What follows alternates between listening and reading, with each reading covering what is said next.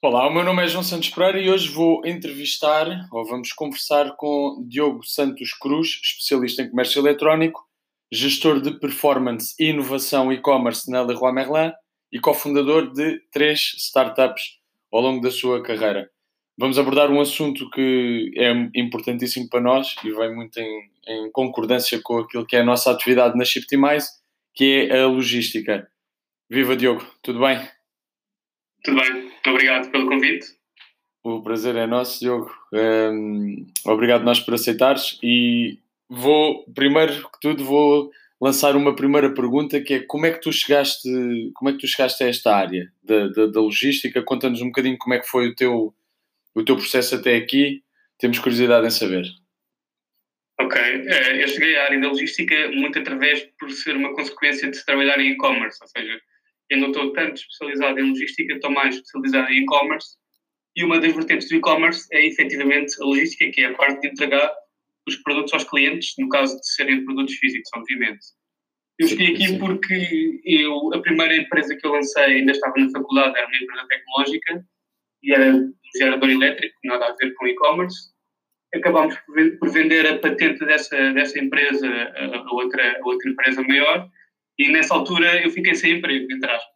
Quando fizemos a Sim. venda da nossa tecnologia, a empresa que a comprou levou a equipa de engenharia e a equipa de gestão ficou sem ter sítio para ir, entre aspas. Sim. E fui contactado pela Rocket Internet, não sei se conhecem, que é uma empresa que cria startups à volta do mundo, para ir montar uma startup e-commerce na Austrália de venda de comida pela internet, chamada HelloFresh, que era com base em Sydney, e foi aí que, exatamente por ser uma empresa de produtos perecíveis, tive um impacto mais direto com a parte toda da logística, porque tínhamos que fazer entregas no próprio dia. Claro. Era uma startup de subscrição, as pessoas todas as semanas recebiam uma caixa com comida e com as receitas do que é que iam cozinhar com essa comida. Nós tínhamos que garantir que todos os nossos subscritores que estavam na plataforma recebiam no próprio dia. Então, até nos primeiros 2 ou 3 meses da startup, eram os próprios fundadores que iam fazer as entregas, íamos ao mercado comprar os produtos, fazíamos o embalamento, etc. Só quando ganhámos dimensão, depois contratámos uma empresa que tinha carrinhas de fresco, etc., para fazer esta entrega. Então, e a partir daí para a frente, depois, entretanto, montei uma startup minha também de produtos físicos de toalhas de praia cá em Portugal, que em 3 anos vendeu para 46 países só a partir de Portugal. Foi muito interessante. E daí para a frente, nos últimos 5 anos, trabalhei só em e-commerce em 2 empresas grandes, a Corte Inglês e o Leroy Merlin, e que também tem a parte toda de logística associada de entrega dos produtos aos clientes. Por isso, a parte de logística é sempre quase uma consequência de se trabalhar em e-commerce e de se trabalhar com produtos físicos.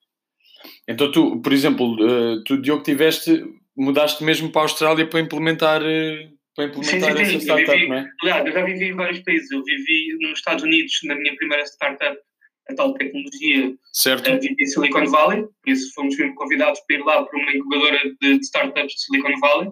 Sim. Ia lá durante 3 meses. E depois aquela em que eu comecei a trabalhar em e-commerce, a HelloFresh, efetivamente fui viver para Sydney.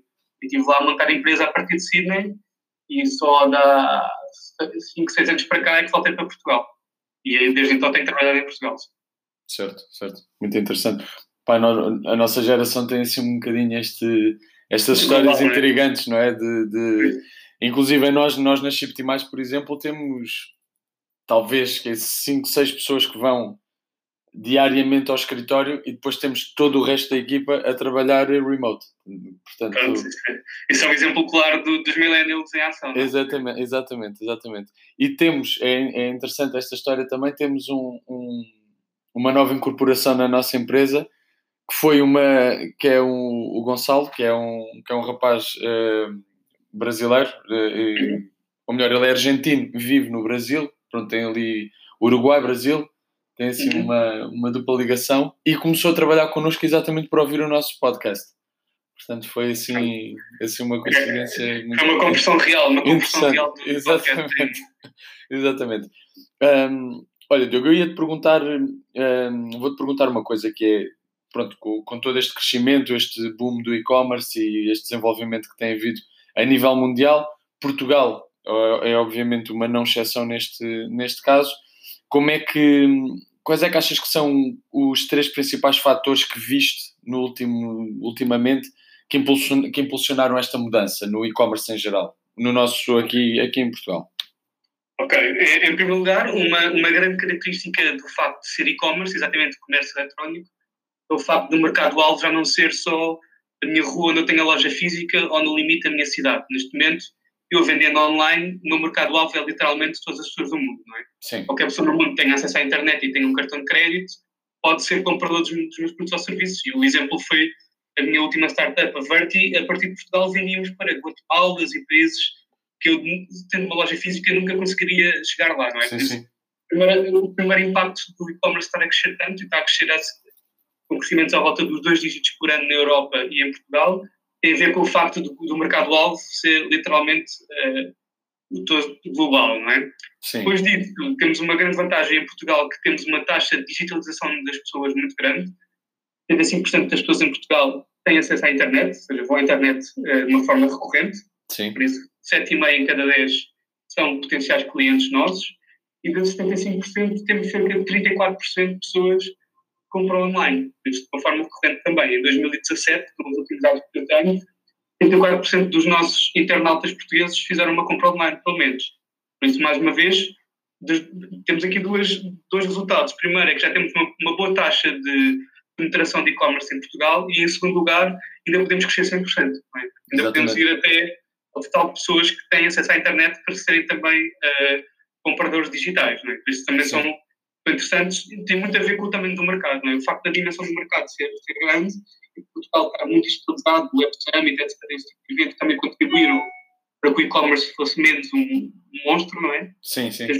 Ajudam a que a taxa de digitalização também esteja melhor. Temos em média, as pessoas fazem cerca de 12 compras por ano em Portugal. E outra curiosidade interessante é que quando compram produtos, metade dos produtos tem um peso inferior a 500 gramas. 50% dos produtos comprados online. Porquê? Por, mais uma vez, pelo tema da logística, para que o peso do shipping não pese assim tanto na transação. Claro. Tem toda uma lógica. Sim, afinal, os números que tu mandaste são números muito, muito interessantes, quer dizer, um impacto grande. E se calhar se ainda fôssemos ver números de 2014, 2015, 2016, vemos um aceleramento incrível desta área. Quer dizer, que eu te diga, por exemplo, em Portugal, nós passámos de 2007 para 2017 de 40% de acesso à internet para 74%. Pois. Crescemos 34% em 10 anos de digitalização do país. Exatamente. E o que se aponta é que daqui a 10 anos, 2/3 da população em Portugal compra online e praticamente 100% da população tem acesso à internet de forma recorrente. Pronto. No fundo, o mercado-alvo é quase como se fosse um carro em que, à medida que aceleramos, o motor aumenta, não é? Exato. Está cada vez a aumentar e isso é bom exatamente para quem tem uma presença digital. Outro fato interessante é das empresas que existem em Portugal, este facto é gritante, apenas 16% delas vendem online, em e-commerce. Ou seja, ainda há aqui uma margem de crescimento gigantesca do lado das empresas de ter uma presença digital e, mais do que isso, de vender online, fazer o comércio eletrónico. Sim. Exatamente. Eu ia te perguntar exatamente como é que estas mudanças, enfim, afetam a empresa onde trabalhas atualmente, na Leroy Merlin, e também como é que vocês lidam com estas mudanças no vosso dia-a-dia, na vossa estratégia? Ok, pronto. No Leroy Merlin é uma empresa, em termos de retalho, eu diria que se não é a primeira, está aí no top 5 de empresas com uma melhor estratégia, como nós chamamos, omnicanal, que é tentar integrar os dois mundos, online e offline, numa só experiência de cliente. Até lhe chamamos o cliente digital, mistura de físico com digital. Sim. Porque, para começar, nós trabalhamos numa categoria que não é muito sexy, não é como moda ou tecnologia, que tipicamente vendem muito bem online. Nós vendemos bricolagem, jardim, essas coisas, que tem uma parte boa e uma parte má. A parte má é que não é algo que a pessoa pense instantaneamente, vou comprar isto online, mas a parte boa disto tem a ver com o facto de não haver praticamente grandes competidores, pelo menos em Portugal, online. Okay? Não temos cá o Home Depot, não temos cá grandes players internacionais, por isso em Portugal existe o IKEA, nós, o Aqui e agora o Kinder Home, talvez, e sendo que o Aqui e o Leroy Merlin também já pertencem à mesma empresa. Fundimos-nos há cerca de 2 meses Por isso também são dois players que se uniram. Olha, muito interessante, eu não sabia deste... Exatamente, vamos ser só uma empresa única a partir de agora, a partir de 2019, 2020. Com mudança de logo e tudo? Isso ainda não está definido, mas em Espanha acho que, por exemplo, vai mudar. Acho que os Aquis vão passar a ser um conceito do Hammerland de proximidade, não sei agora qual é que é o nome. Claro. Mas isto para dizer o quê? Para dizer que não só nós vendemos muito online, para teres uma noção, nós vendemos no Hammerland alguns milhões de euros online, só em Portugal, ok? Sim. Já estamos ao nível dos milhões e já são mais de 5 milhões online. E ainda assim, só pesamos em cerca de 1% nas vendas total da empresa do Hammerland em Portugal. Ou seja, apesar de vendermos muito, ainda é uma categoria que tem muita margem de digitalização, ainda é uma categoria que o cliente ainda vai muito comprar offline. Então tu perguntas-me, então porquê que utilizam o site? Digo-te, nós utilizamos o site muito para o cliente roubo, que é o cliente que pesquisa online e que compra offline. Ou seja, além de termos o site para fazer e-commerce, para fazer comércio eletrónico, também temos o site para quem está na loja física e quer garantir que não há stock noutra loja, não há stock noutra loja, o preço está alinhado com os outros preços no mercado. Ou seja, há muitos clientes que, com a sua casa, querem comprar, por exemplo, um Burger King, vêem se a loja dali da cidade deles tem Burger King ou não, e quando é que têm stock, e só depois de confirmarem que não vão fazer a viagem em vão, é que depois vão à loja e compram na loja. Por isso, no limite, eu diria que nós não só estamos a gerar vendas online, e essas conseguimos medir diretamente, como estamos a dar um grande impacto nas vendas de lojas físicas também, através do nosso e-commerce. Sim. Mas é interessante este... Eu passo por ser um desses clientes, às vezes. E aconteceu-me exatamente aqui há uns tempos esse fator, ou seja, estávamos a arranjar a casa, porque eu também me mudei há pouco tempo para Portugal também com a minha mulher, e estávamos a arranjar a casa também, e eu fazia isso para ver se havia stock. Neste caso eram umas tintas que nós precisávamos específicas, e realmente não havia stock, e eu estava sempre a ver online, não é? A conferir que havia para não ter que ir em vão, exatamente. Eu até posso dar um estudo concreto, por exemplo, da Vorten, que foi apresentado o case deles há uns tempos. A Vorten conseguia ter resultados de ROI, ou seja, Return on Investment, em campanhas online. Imagina, por cada €1 que eles investiam em campanhas online, Google AdWords, Shopping, etc., garantiam 12 euros em vendas online. Ok? Ou seja, tinham um rácio de 12:1 em performance online. O que acontece? Eles usaram uma ferramenta da Google chamada Google Store Sales Direct, que permite medir sempre que alguém faz uma compra em loja física e paga, por exemplo, com o cartão de fidelização em loja física. Esse cartão de fidelização, como tem o e-mail dessa pessoa, está encriptado, mas tem lá o e-mail dela, eu consigo, passado, por exemplo, um mês, pegar em todas as compras feitas em lojas físicas, usar o cartão e submetê-las no meu back-office do Google, por exemplo, onde eu faço a gestão de campanhas, e ouvir-me se essas pessoas que compraram offline foram impactadas por campanhas digitais. A Vorten fez isto e descobriu que o rácio passou de 12:1 para 77:1 quando incorporaram as vendas offline. Por cada €1 que investiu em campanhas digitais, estavam a dar 77 euros em vendas à empresa como um todo, tanto online como offline. Isto é um impacto real que o e-commerce tem, não só na venda direta digital, como também na venda complementar em loja física, que no caso da Vorten, até era superior à venda que estavam a trazer para o site. Pois, é incrível esses números, incríveis mesmo. E isso é, no fundo, o santo grau de quem trabalha nesta área, retalho, né? E que agora queres dar a experiência digital ao cliente, é conseguir medir o impacto que tu estás a ter nas vendas offline. Tu, no limite, podes chegar à conclusão daqui a 1 ano ou 2 que já és mais rentável a comunicar para offline que a própria comunicação offline para offline. Pois. E, tipicamente, no limite, até podes justificar com o teu diretor de marketing: olha, o budget que tu estás a gastar em fazer billboards na estrada, que nem sequer consegues medir o ROI, mas vale, dás-me esse budget a mim para fazer uma campanha de brand awareness, por exemplo, em search, que eu aí não consigo medir como tenho uma melhor rentabilidade do que terias só com o offline. Só com o billboard, sim, com offline neste caso. Exatamente. Mas esse é o grande impacto que tem o e-commerce também no Hammerland. Pois. Diogo, eu ia-te perguntar, agora mesmo entrando aqui também num campo mais de logística, bem, nós temos a noção todos que a logística de uma loja online pode ser um fator que contribui para o seu crescimento, mas também pode funcionar como uma barreira, não é? No funcionamento, digamos assim, mais básico do e-commerce.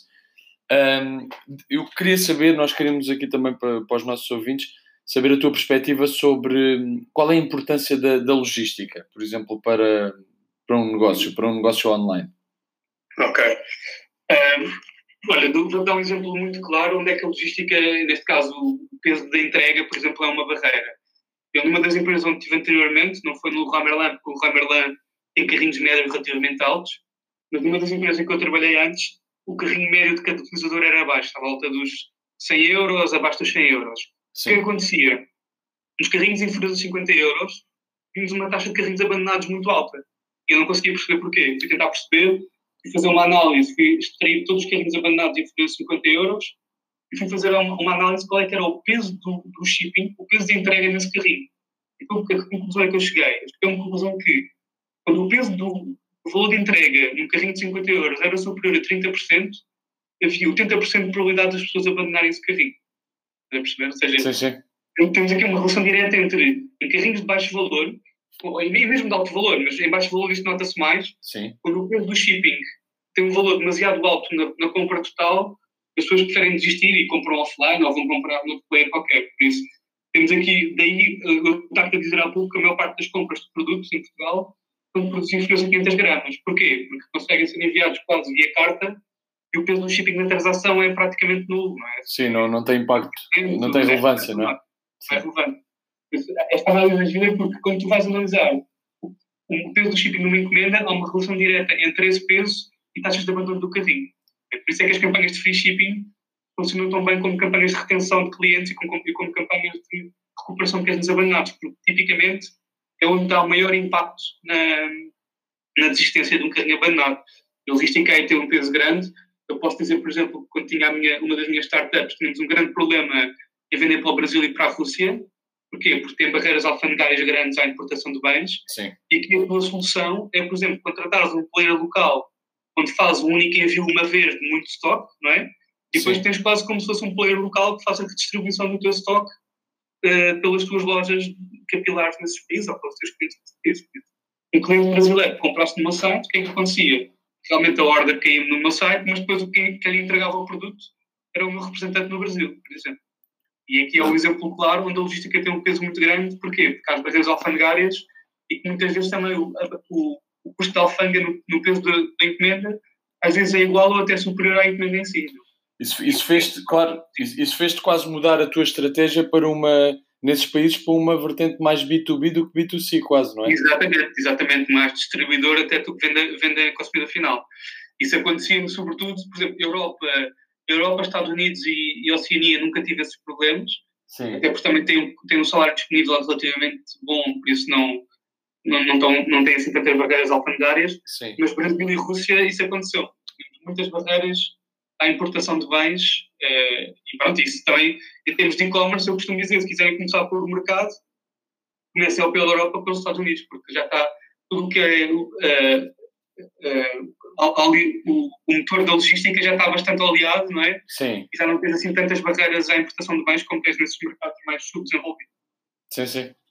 É interessante tu teres mesmo feito esse shift de estratégia, não é? Quer dizer, afinal é quase um plano B para abordar um mercado. E são mercados gigantes mesmo assim, não é? Como tem muitas pessoas, há de haver muito consumo, especialmente o Brasil, pelo menos, que é um mercado que nós aqui na Shifty Mais temos um bocadinho mais presente, porque vai haver uma abertura muito provável, em breve, vai haver em breve uma abertura nossa no Brasil e temos a noção do tamanho, não é? Da dimensão desse mercado. E é interessante teres a necessidade de tentar penetrar esse mercado, ter feito esse ajuste de estratégia vosso, não é? Quer dizer, uma coisa interessante. Mais do que isso, nem sequer tem que ser binário, não tem que ser exatamente uma coisa ou outra, pode ser perfeitamente claro. a funcionar. Sim. E serem complementares, não é? Sim. Mas é interessante como tu conseguiste reverter a situação, não é? Podia ser uma barreira, exatamente o que nós tínhamos perguntado, quer dizer, foi uma barreira direto. E encontraste uma maneira de remediar, de dar a volta aqui a uma abordagem diferente. Eu ia-te perguntar também outra coisa, Diogo, que era uma das melhores maneiras que tu vês que uma loja online que começa agora, possa utilizar a logística a seu favor. Ou seja, como é que uma loja que começa agora, uma loja online, um e-commerce, pode utilizar a logística a seu favor. Não estou a falar de uma loja já assim muito estabelecida, não é? Porque essa pressupõe-se que tenha já a sua estratégia bem montada, uma assim mais dimensões mais pequenas. Ok. Portanto, uma das soluções mais conhecidas e provavelmente vocês também devem conhecer é o tema do dropshipping, não é? É o tema de eu não ter necessariamente que ter um armazém gigante e pagar uma renda sobre esse armazém e mais do que isso ter dinheiro empatado em estoques. Tens, por exemplo, um Shopify que tem um Overload, não sei se vocês conhecem. É uma ferramenta, o Shopify é uma ferramenta de montar sites de e-commerce e um Overload é uma espécie de add-on que trabalha sobre o Shopify. Sim. Que é o quê? É quase como se fosse um marketplace de produtos de fabricantes que nós não podemos ter no nosso site sem ter necessariamente que os comprar logo à cabeça. Certo. Quer dizer o quê? Eu posso, por exemplo, ir a esse site. Imagina que eu quero vender, sei lá, boias para a piscina. Sim. Relógios de madeira, aquelas coisas que estão agora na moda, não é? Sim, sim. Eu posso ir lá, fazer o download de 4 ou 5 catálogos de fabricantes, por exemplo, na Europa, ou na China, ou nos Estados Unidos, que vendem esse produto. Esses fabricantes estão validados e estão certificados por esta plataforma, pelo Obra, ou seja, são fábricas credíveis e entregam o produto ao cliente final em pouco tempo. O que acontece? Eu faço o download do catálogo, eu recebo as imagens de alta qualidade desses produtos, posso meter logo esses produtos nas minhas páginas de produto do meu site, em Shopify ou em WordPress, ou em Magento, dou o preço que eu quero, desde que o preço que eu estou a cobrar ao cliente seja suficiente para eu pagar ao fabricante desse produto e ainda ganhar a minha margem, não é? Margem, claro. Sim. Quando o cliente me faz a compra, está-me a fazer a mim, Diogo, ao meu site, e o que acontece? Quando o cliente me paga a mim, imagina que me paga 10 euros por uma boia de piscina. O fabricante vende na minha boia por 3 euros, por exemplo. O que acontece? Eu pago-me os 10 euros, automaticamente o Shopify manda os 3 euros para o fabricante e deixa-me os 7 euros do meu lado. Sim. O fabricante manda diretamente o produto ao cliente final. Ou seja, eu já não preciso ter aqui a logística toda associada a ter o armazém e a ter, mais do que isso, orçamento empatado em estoque. Claro. O meu site vai mais ser um site de performance, ou seja, eu vou gastar dinheiro a fazer campanhas de aquisição de tráfego, mais do que ter o dinheiro a gerir os produtos que eu tenho dentro do armazém. Claro, e se fazeres uma gestão de aprovisionamento muito mais detalhada, assim tens um... Exatamente, no fundo eu faço encomendas diretamente ao fabricante, por isso só tenho que produzir aquilo que necessito, não é? Exatamente. E mais do que isso, tenho dinheiro disponível para me concentrar no tráfego. O que eu quero é garantir que sempre que alguém está a pesquisar, comprar boias de piscina online no Google, eu sou o primeiro site a aparecer. Mais do que garantir que tenho as boias todas em armazém, que depois posso não vendê-las a ninguém se não tiver tráfego no site. Isso, no fundo, o que é que eu faço? Eu mando um plano de logística para o fabricante, para o produtor, e trabalho num modelo de dropshipping. O cliente paga-me a mim, porque é a mim que me vende na internet, mas depois na parte do back-office o fabricante me manda o produto, muitas vezes até na minha caixa, a dizer o nome do meu site dentro da caixa. Sim. E o cliente nem sequer tem que saber que vem do fornecedor dos Estados Unidos ou da China, não é? Exatamente. Ele, lá no site, é o meu site que lhe está a enviar. Isso é uma boa solução para retirar muitos dos problemas de logística que as startups iniciais têm quando não têm orçamento para tirar armazéns e dinheiro em stocks. E é muito bom para testar. Imagina que eu acho que os giradiscos vintage vão ser agora uma grande moda nos próximos anos. Posso ter um site em dropshipping só com um catálogo de giradiscos, sem ter que gastar €1 em stocks, não é? Exato. Só fotografias e preços. E só quando efetivamente há uma venda é que eu mando aquele produto ao cliente final. E até lá, o pouco dinheiro que eu tenho disponível vai ser para fazer campanhas de Google AdWords e de Google Shopping sobre giradiscos, por exemplo. Claro é que o facto de aprovisionamento, não é? De stock é um custo de oportunidade muito grande em relação às outras vertentes que o e-commerce precisa de alavancar, não é? No princípio e no decorrer. O budget tipicamente é limitado. Exatamente. Pois, olha, Diogo, vou-te perguntar agora também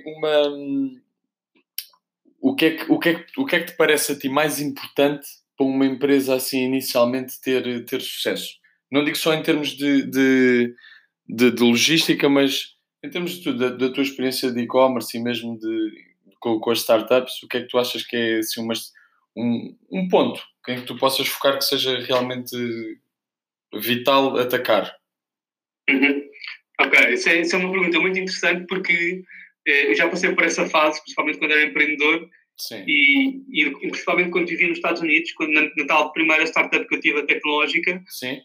Nós, enquanto lá tivemos, 90% do nosso trabalho foi ir falar com investidores, ou seja, foi vender a nossa tecnologia a capitais de risco americanos, foi a Silicon Valley mesmo. Sim. E as perguntas que eles nos faziam são exatamente nos pain points de uma startup, ou seja, tipicamente são duas coisas. A primeira pergunta que eles nos faziam sempre, nós tínhamos, era uma tecnologia de geradores elétricos, era qual é que é o mercado-alvo disso?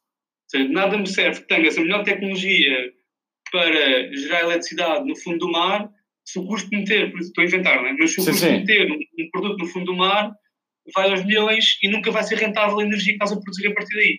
Ok? Por isso, muito boa que seja a tua tecnologia, até que ponto é que o mercado-alvo é grande o suficiente para isso ser um negócio. Ok? E é o ponto 1, é o tamanho do mercado. E o ponto 2, que eu costumo falar sempre, e todas aquelas palestras de estratégia falam, é o do tema da equipa. Que é, por muito mercado que haja e por muito pouco que seja a tecnologia, eu tenho que ter uma equipa que consiga executar. Ok?